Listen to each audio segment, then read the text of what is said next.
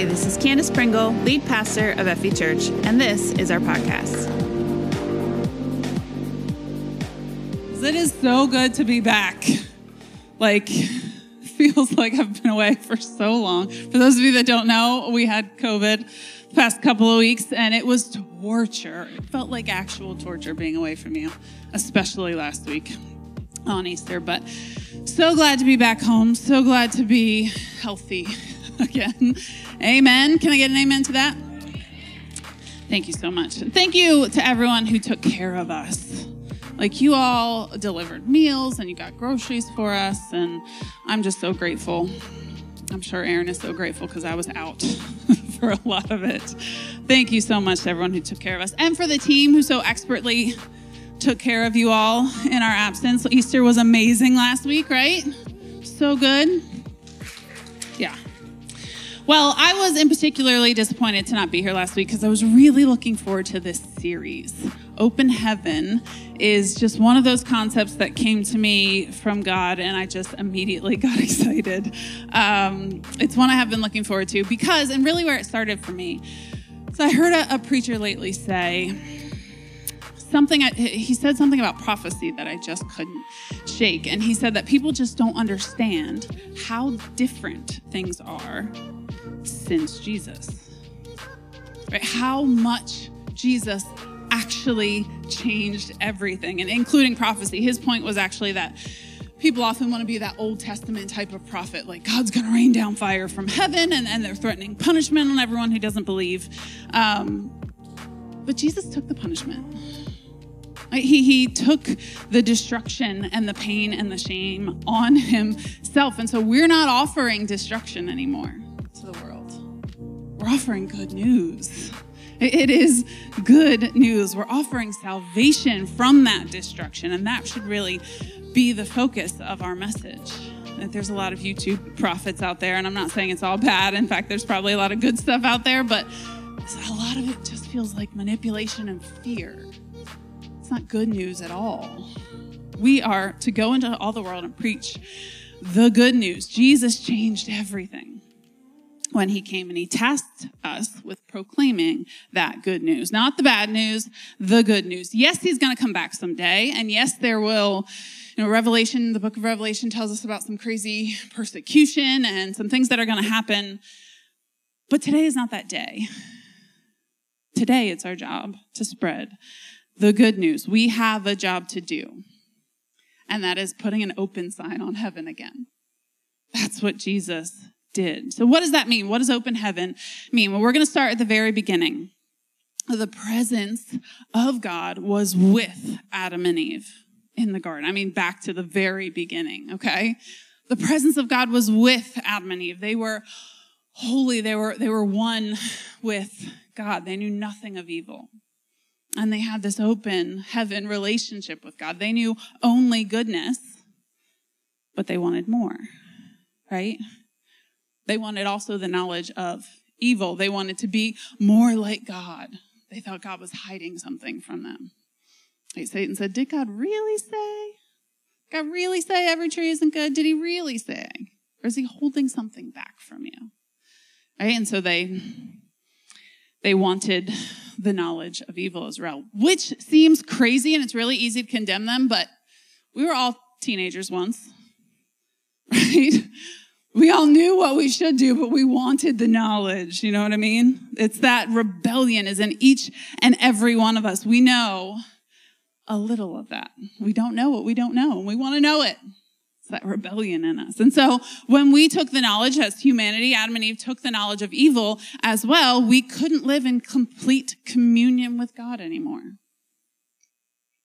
We were cast out of his presence because we were no longer whole.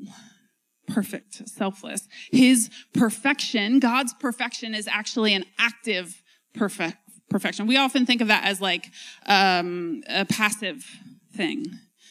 But his perfection is actually active, meaning it makes everything perfect that it falls on. And therefore it casts out things that are not perfect anymore. And so for our own protection, we were cast out of the garden. Humanity had to move on. It had to go. God had to remove his very presence. He wanted to hold nothing back, but he had to keep them safe. And so we can't exist where he is unless we are also good. We got cast out. Over time, then, God began to call us back into right relationship with him. He created a system of doing so. And the Old Testament is basically a story of that process. God giving us back his presence, who he is, giving us a system of doing that. We see Moses encounter the presence of God at the burning bush, and then up on the mountain, we see the Ark of the Covenant. We see him building the temple and all of the policies and procedures and systems that go into that. And here is the presence of God inside a physical temple years and years later. The actual presence of God. And the Old Testament is just this story of God pouring out his presence again on his people.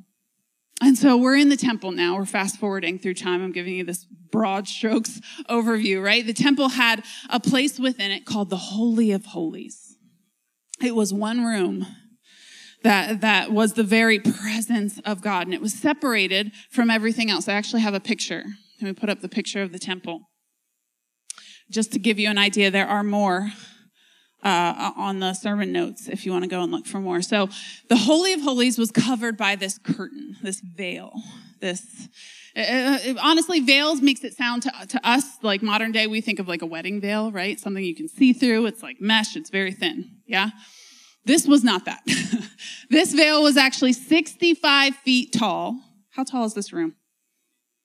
18 feet? So significantly taller than this room. Can you imagine?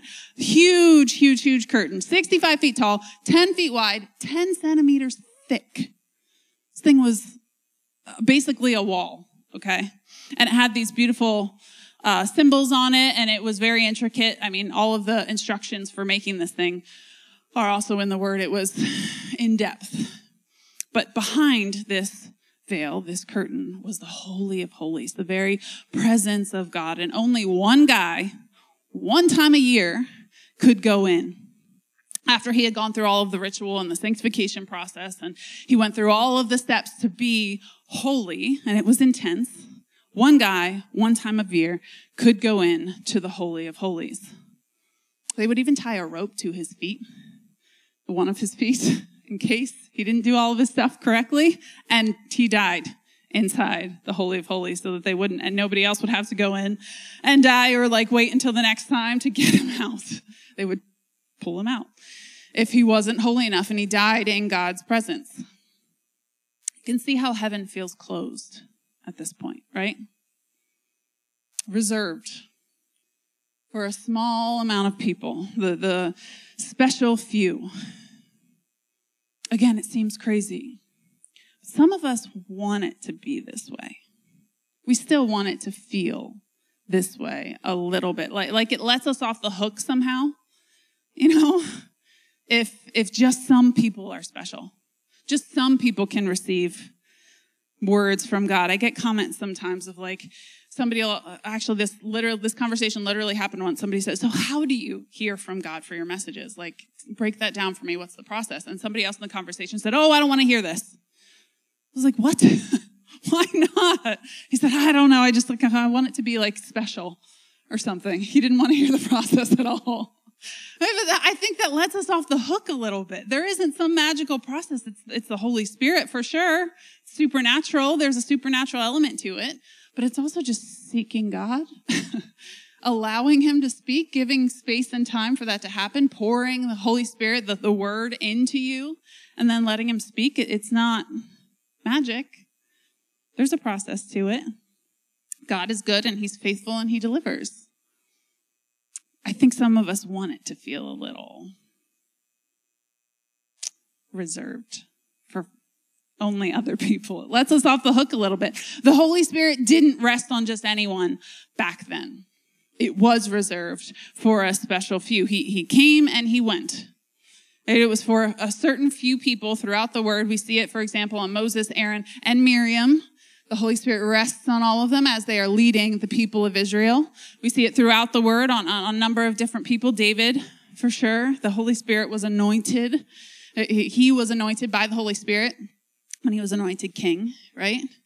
Saul before that. It was to leaders, to those that had a special anointing, but not to just anyone. Selfishness and evil and sin got in the way of us being able to have a personal relationship with our Creator. And if you weren't willing to live that rigorous lifestyle of an Israelite, you never had access to it. Now fast forward again to Jesus. Right? Jesus brings the kingdom of heaven down. He makes it accessible to everyone again. He lived a perfectly sinless life, even though he was fully human and fully God. He showed us that it's possible to live selflessly, to walk through life selflessly. It is possible that it's possible to be in complete communication with God the Father. Now for us, it's significantly harder. We've been born into sin, right? And we have his sacrifice. But in fact, at his baptism, notice what it says. Matthew 3, verse 16. After his baptism, as Jesus came up out of the water, the heavens were opened, and he saw the Spirit of God descending like a dove and settling on him. And a voice from heaven said, "This is my dearly loved Son, who brings me great joy." The heavens were open. When he came up out of the water, the heavens were opened. Now, throughout Jesus' ministry, he healed people, restoring them physically. He took God out of the temple and to the people on the hillsides. He was preaching out with the people. He went to the parties and hung out with sinners. He took the kingdom of heaven with him wherever he went, restoring them spiritually. He looked people in the eyes. It says those actual words throughout the gospel multiple times. He looked people in the eyes. He listened. He asked them questions, restoring them mentally. He spoke to their innermost thoughts and desires, restoring them emotionally. He was trying to restore us. Not everybody received it, but those that did were restored with their Creator, God. He brought restoration with heaven. He said, the kingdom of God is here now. It's already among you because he was already among them. He brought the kingdom of heaven with him, and that's what he was offering to the people. Not just miracles, but restoration, wholeness with God again, like in the garden, a chance to live that kingdom life, right?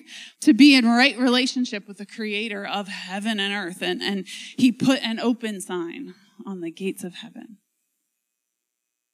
Jesus died, and something incredible happened. Have you all still been focusing on Easter, really staying in that mindset? We've been with the Bible plans that we're doing, and I hope you're joining us on the app. You can join us in a Bible plan.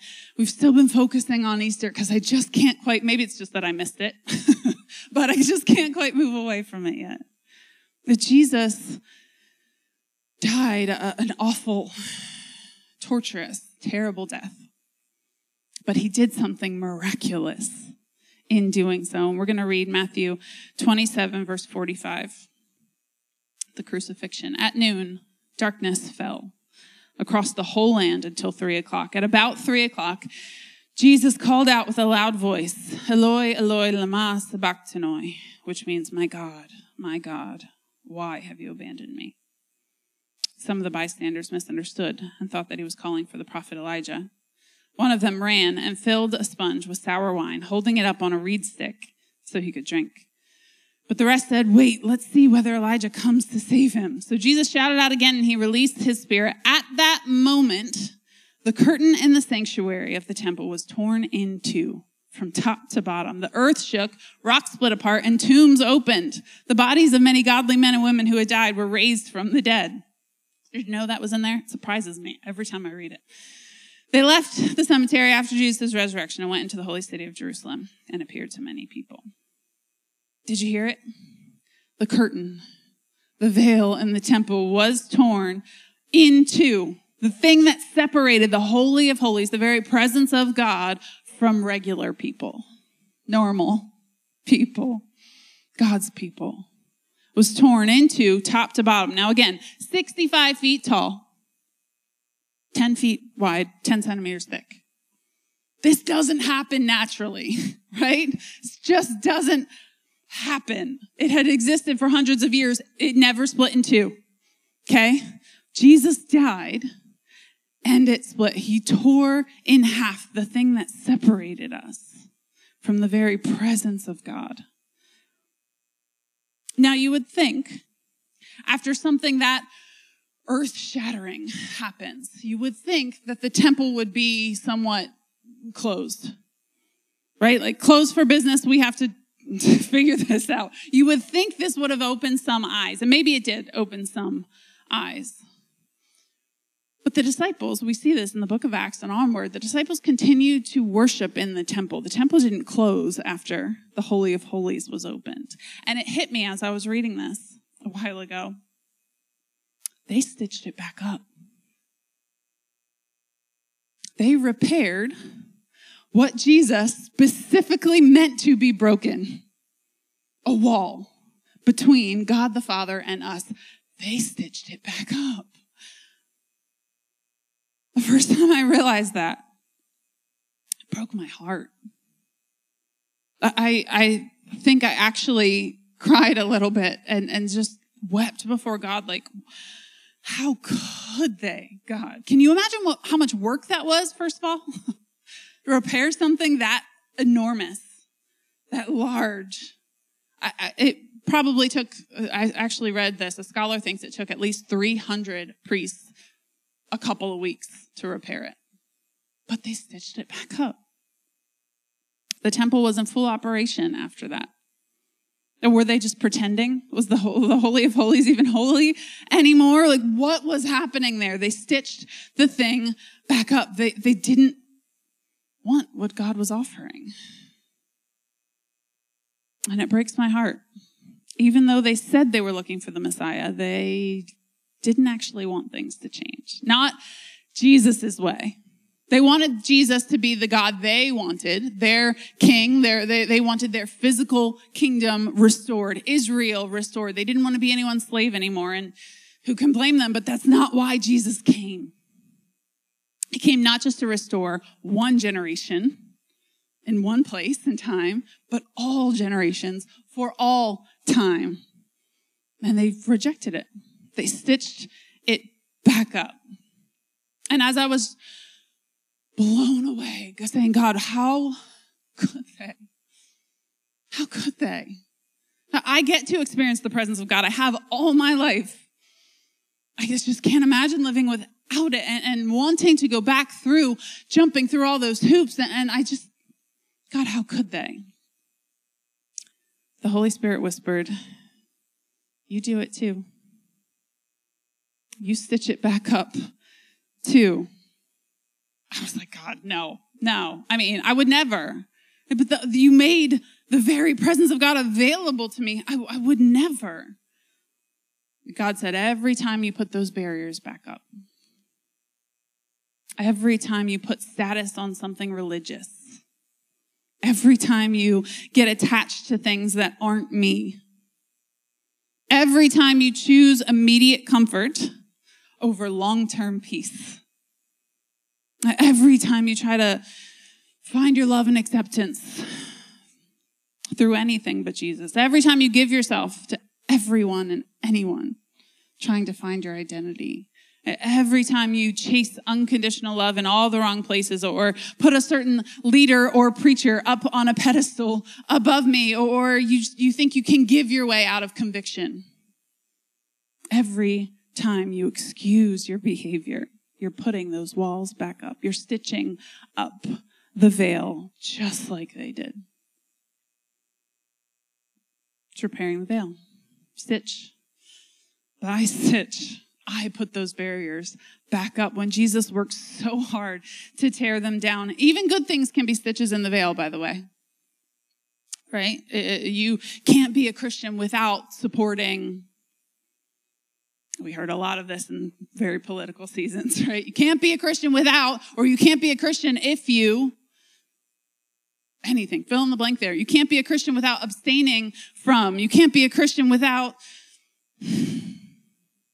Jesus. It's the only answer there. Anytime we add more to it, and it's even good things. Anytime you add, volunteering at church in that blank, or church attendance, or being a good person, or giving that $1 to charity when they ask for it at the grocery store. When we come to God, this is a Thomas Wilcox quote. When we come to God, we must bring nothing but Christ with us. Any ingredients or any previous qualifications of our own will poison and corrupt faith. Whenever I'm tempted to put anything else in those blanks, I try to turn my mind to that thief on the cross. Did you all read this throughout the Easter story? Jesus hanging there on the cross, and there is a criminal hanging beside him, watching Jesus dying himself. He got his legs broken to hasten his suffocation. His body was more than likely dumped naked in a mass grave. Anything we put in those blanks should disqualify that thief on the cross from heaven. Anything we put in those blanks should disqualify him. But there is no one in all of Scripture that has a more direct and unambiguous promise of being resurrected to live with Christ in heaven than the criminal who did nothing but believe. And Jesus said, "You will be with me in paradise today." He just believed. I was talking to a man basically on his deathbed lately. He was worried about dying because he still had doubts. I still have questions, so many questions, he said, and I've messed up lately, and I've done things I haven't been proud of, and I just still have all these doubts and questions. What if Jesus doesn't accept me? And I quoted Romans 10:13. Anyone who calls on the name of the Lord will be saved. Anyone who calls on the name of the Lord will be saved. Don't add to that. Don't subtract from that. Right? The only thing you can make sure of is that you're calling on the right name of the Lord, Jesus. Call on the name of Jesus. The calling has to be genuine. The passage goes on to make some of those clarifications. Right? True faith changes you for sure, but don't add to it. A true faith, your belief has to be real, of course. It can't just be words. It has to be real. Real faith changes things. It changes your behavior. It causes you to want to be obedient. I'm not trying to discount obedience here. Be obedient out of the right heart. Anyone who calls on the name of the Lord will be saved. It really can be that simple. But real faith changes our behavior. 2 Corinthians 3, verse 12 says, since this new way gives us such confidence, we can be very bold. We are not like Moses, who put a veil over his face so the people of Israel would not see the glory, even though it was destined to fade away. But the people's minds were hardened. And to this day, whenever the old covenant is being read, the same veil covers their minds so they cannot understand the truth. And this veil can be removed only by believing in Christ. Yes, even today, when they read Moses' writings, their hearts are covered with that veil, and they do not understand. But whenever someone turns to the Lord, the veil is taken away. For the Lord is the Spirit, and wherever the Spirit of the Lord is, there is freedom. So all of us who have had that veil removed can see and reflect the glory of the Lord. And the Lord, who is the Spirit, makes us more and more like him as we are changed into his glorious image. It was no easy task back then to put that veil together, to stitch it up, to repair it. And it's no easy task today to add religion back in. Jesus' way is easy. It's light. Why do we keep making it so complicated? Stop repairing the veil. Look, maybe you wandered in today to make someone else happy. Like maybe you came because Easter was all right, and so maybe it'll be all right today too. Maybe you happen to be watching online right now, but you think God would just rain down fire or lightning would strike if you darken the doors of the church. I'm here to tell you today that God doesn't separate anymore. He doesn't put qualifications on the clean and the unclean. Jesus changed everything. Heaven is now open to you, and the only qualification is, have you called on the name of Jesus? God doesn't condemn. He doesn't punish quite like he used to. He doesn't prophesy death and destruction. He offers salvation from it.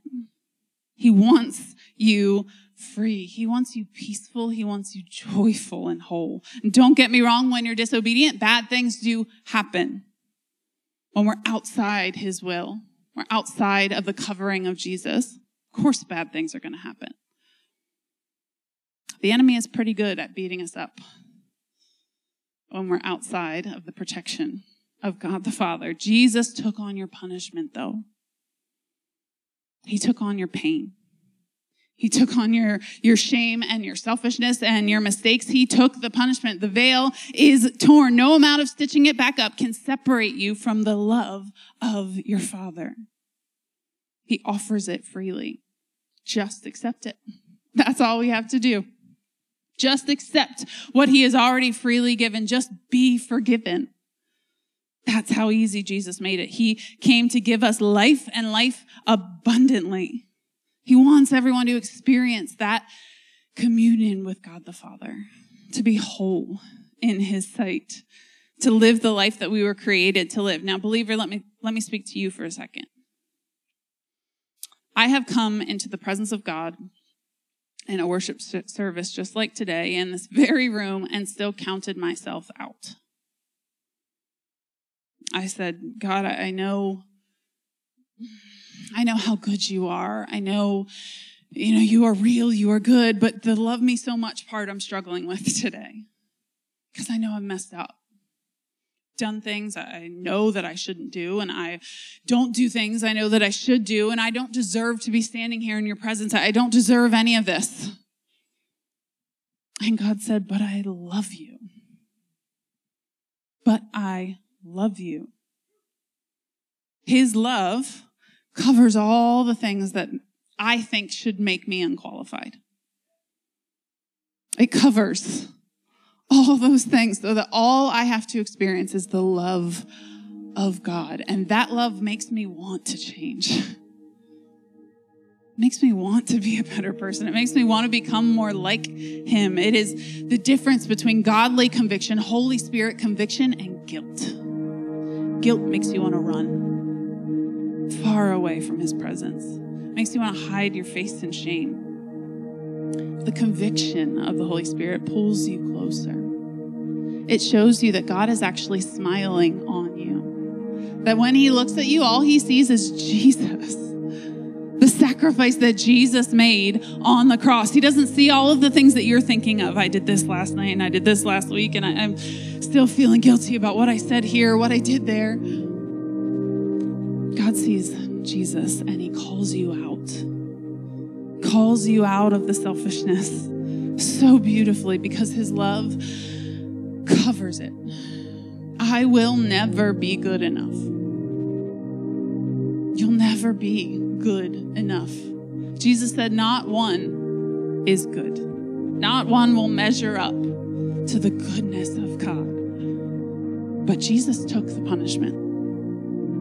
When we can acknowledge that we are never going to be good enough, but Jesus already made us good. There are two parts to the gospel.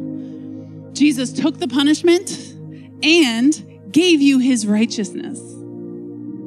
All in one shot. Now when God looks at you, he just sees Jesus. God paid the price. Jesus paid the price for your shame. We just have to stop repairing the veil.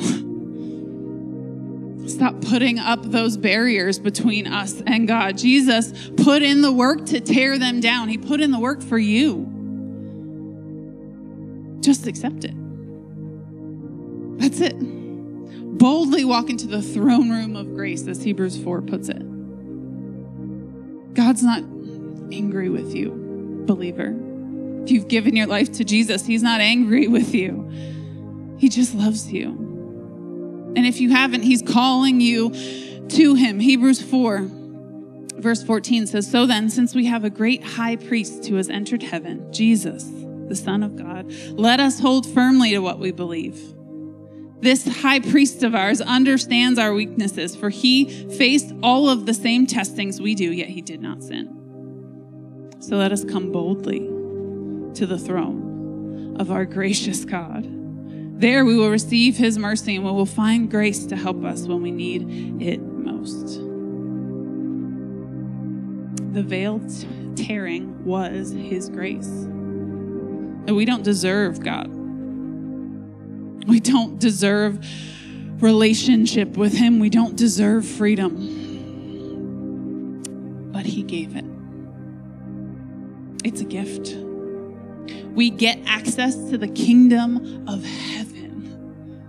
Heaven has an open sign to us. The God of heaven and earth, Jehovah Jireh, Jehovah Shalom, the Alpha and Omega, El Shaddai, the beginning and the end, Jehovah Shammah, the provider, the deliverer, the comforter, the healer, the great I am. He wants to be known by you. Is that not miraculous? He wants to know you. You. Me. In all my mistakes and imperfections and selfishness, he wants to know me. He smiles over you. Do you know that? In his presence, he's smiling over you. Just close your eyes and picture it. Close your eyes and feel his presence. He is with you. He's close to you. It is nothing short of miraculous that Jesus would not only take on our punishment, that he would also give us his righteousness, the only one willing to do it, the only one qualified to do it. He left the presence of his Father, a perfect heavenly home, so that you could have the presence of the Father, so that you could have the promises of the Father. James 4:8 says, come near to God and he will come near to you. Wash your hands, you sinners, and purify your hearts, you double-minded. He will come near to you. It's a promise from God. Isaiah 54 says, the sovereign Lord has given me his words of wisdom so that I know how to comfort the weary. Morning by morning, he wakens me and opens my understanding to his will. He will reveal his will to you. It doesn't have to be a mystery. I hear Christians sometimes say, I just don't know the will of God. You can. You can. He wants to reveal it to you as a promise from him. Jeremiah 33:3 says, call to me and I will answer you and tell you great and unsearchable things you do not know. He will answer your call. John 15:5 says, I am the vine, you are the branches. If you remain in me and I in you, you will bear much fruit. Apart from me, you can do nothing. He will help you be productive, to make a difference in this world. These are the promises to God, for all of God's promises have been fulfilled in Christ with a resounding yes. And through Christ, our amen, which means yes, ascends to God for his glory. He makes promises to you through Jesus. It is an open heaven. We get to experience the blessings of God when we are in Christ Jesus. It's miraculous.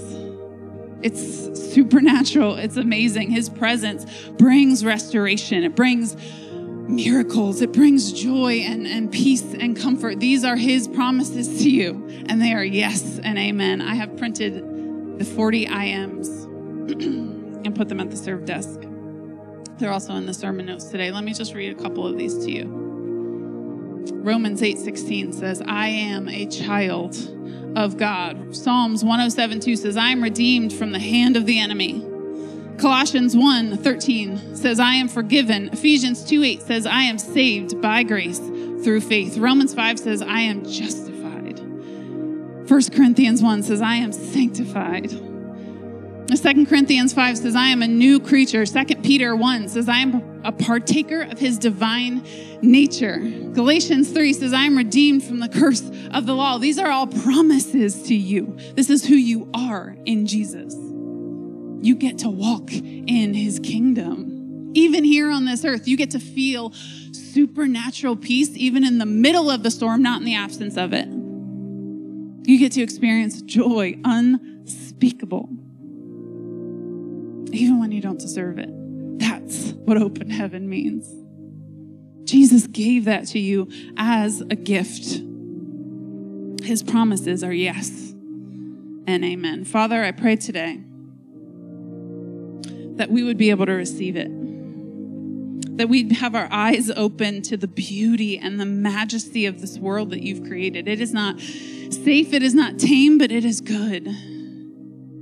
You've put us here for good, to bring you glory. God, help us do that. Help us communicate Jesus to the world. Help us pass on the good news that God is a restoring God, that he is the provider, the comforter, the healer, the beginning and the end, that he wants nothing more than to see us restored to right relationship with him, walking in the supernatural, seeing miracles happen wherever we go, and speaking encouragement and comfort to the people that we encounter.